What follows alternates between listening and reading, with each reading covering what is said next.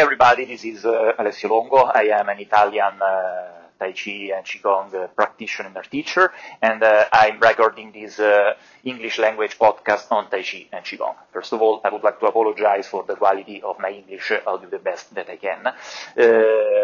In the previous episodes, we discussed the root of these two disciplines, like Tai Chi, Qigong, the two terms where in the Chinese philosophy they have their root, and we discussed how the root of the Chinese philosophy that is at the beginning of these practices is not so different from the beginning of the Western thought.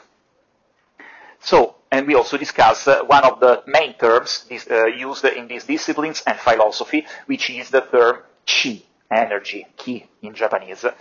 And so with the description of the term Qi, we have a bridge from the theory, because we can find it in the ancient Taoist and also Confucian books. I think about Mencius, for example.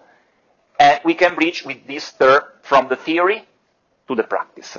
So what in practice people were doing when referring to Qi? If somebody operates on another person's Qi, we are in the field of what we later called the Chinese medicine. So the practitioner is acting on the Qi on the other person, and the theory of the Qi in this case is a theory of illness, of the imbalance. What is happening when the imbalance of the Qi in the person is so deep that illness arises? We can think about the acupuncture, which is only one aspect of the Chinese classical medicine, and we can think also about Tui Na, we can think about the use of herbs, and so on. But this podcast is on another aspect of the influence on the Qi, and it is the practitioner acting on his own Qi, mainly with the use, I would say, mainly with the use of the mind. Now, we enter in a very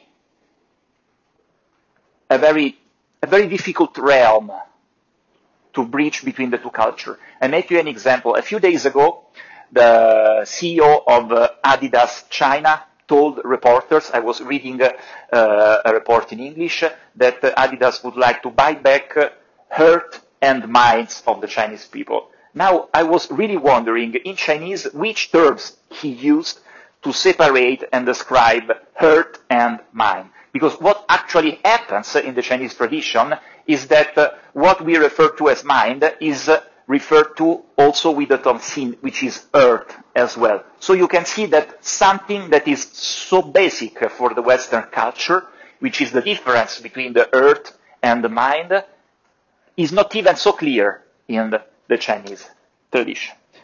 But anyway, let's say that with his earth mind, the practitioner is influencing the balance of the different aspects of the Qi inside his system. We cannot even tell that the practitioner is only influencing the balance of his physical body, because the tradition tells us that during his practice, the practitioner discovers that he does not have only one body, which is the physical body he was referring to at the beginning of the practice, but he expands his presence and expands what he or she calls he or herself. It becomes bigger, it can be differentiated in different realms, let's say. So the physical reality and the emotional reality and the mental reality, if you want, starts to separate and to represent different levels of the same realm under a certain point of view.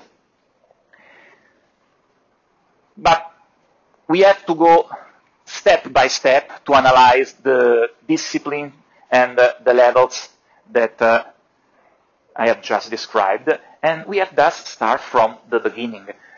So what usually does the practitioner of Qigong at the beginning is to calm the mind and the body in order for the Qi to settle and balance. So, for example, running 6 miles is a form of Qi Gong. We know that running is good for health. And we also know that running is good for the status of the mind. So maybe ancient Chinese practitioners were wrong not including running 6 miles as a Qigong form. But in the tradition, we do not have fast action as described as Qigong. We have mainly static exercises or slow and continuous exercises, which also require the settling of the breath.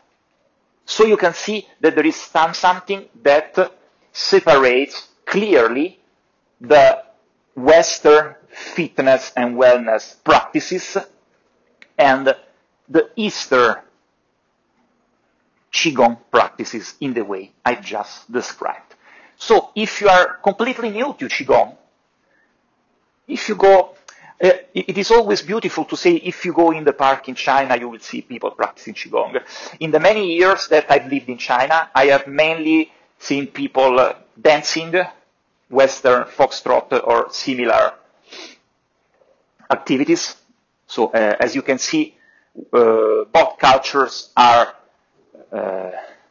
pushed forward toward what they see as new and exotic. So mainly Chinese retire will go in a park or under a bridge in a wide space, encounter, put on some music and dance, shaking their body, and I think many people in the West will feel embarrassed by something like this, but they do not hold. They have fun together. Often, especially in the cities, they retire much earlier than what we are doing in the West. You can easily be retired at 55 years old in China. I guess in the US or in Europe, many people tend to work after their 65s. Anyway, so I wouldn't say if you go in China in the park you find people doing Qigong, but some of them still do. So if you see somebody which is just standing still, this is a form of Qigong called Zhangzhuang or Dingshi, standing pole or standing practice. Or you will see them doing continuous and slow movements. For example, one hand go up and one hand go down, or both hands go up and both hands go down. And from these basic patterns, the hands start to do other patterns as well. For example, taking the hand up and then both of them go down toward the center of the belly, and they open in the side and they go near to the body as well. So they do very simple, very slow movement. One difference of the Qigong at its basis with yoga, for example, at least the modern yoga that I see is widely practiced in the West, is that the movements are almost very easy. Everybody can do that movement. The difficulties are not in the movement. You are not asked to stand on one leg, bend your chest forward, and push with the other leg outside and keep both of the arms open, which people with an unstable balance or older people could not do. Not really. You also have this kind of activities, especially coming from the martial art realm, for example, in the basic Shaolin exercises.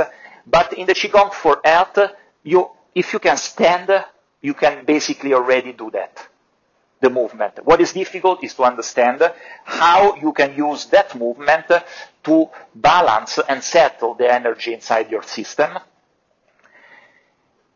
And so this is the first step, let's say, and the first description that we can give to Qigong. Some people say Qigong is related to breathing exercises and the word Qi is a representation of breath. I tend to disagree because Qi is related but not coincident with breath. And many systems at the beginning avoid to apply specific breathing practices or exercises. So the first thing you will do at the beginning in Qigong is to act on the tensions present in your body.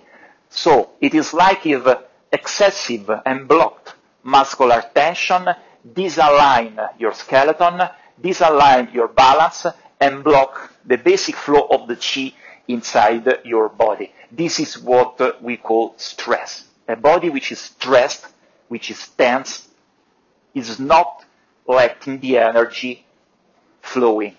So you can see the difference between what Qigong is looking for at the beginning and what Western fitness practices, and many people will disagree, but I put yoga in the Western fitness practices, at least the 95% of the yoga that I see doing around in the West. Something does not become an energetic practice in the Eastern point of view because you simply add a breathing technique at coupling it with a movement. It is not that simple, to be honest. So the difference is that if you are strong, if you can run for the 6 miles we talked before, if you can do push-ups, if you can touch with your finger your toes and so on, you are doing something that is healthy. We know that. You are doing something which is energizing for you. We know that. We can also criticize the ancient Chinese tradition, underlining that they were missing some basic points that we are training in the West. But from their point of view, if you are not relaxing and if you are not freeing your juncture, if you are not changing the stressed status of your body, releasing the tension in the muscles, but if you are, on the contrary, increasing the tension of the muscles in order to achieve the movement of the performance, you are not working on your energetic status and you are not letting your energy settle. So this is an introductory episode on Qigong. More will follow. Have a good day and stay tuned for the next episodes.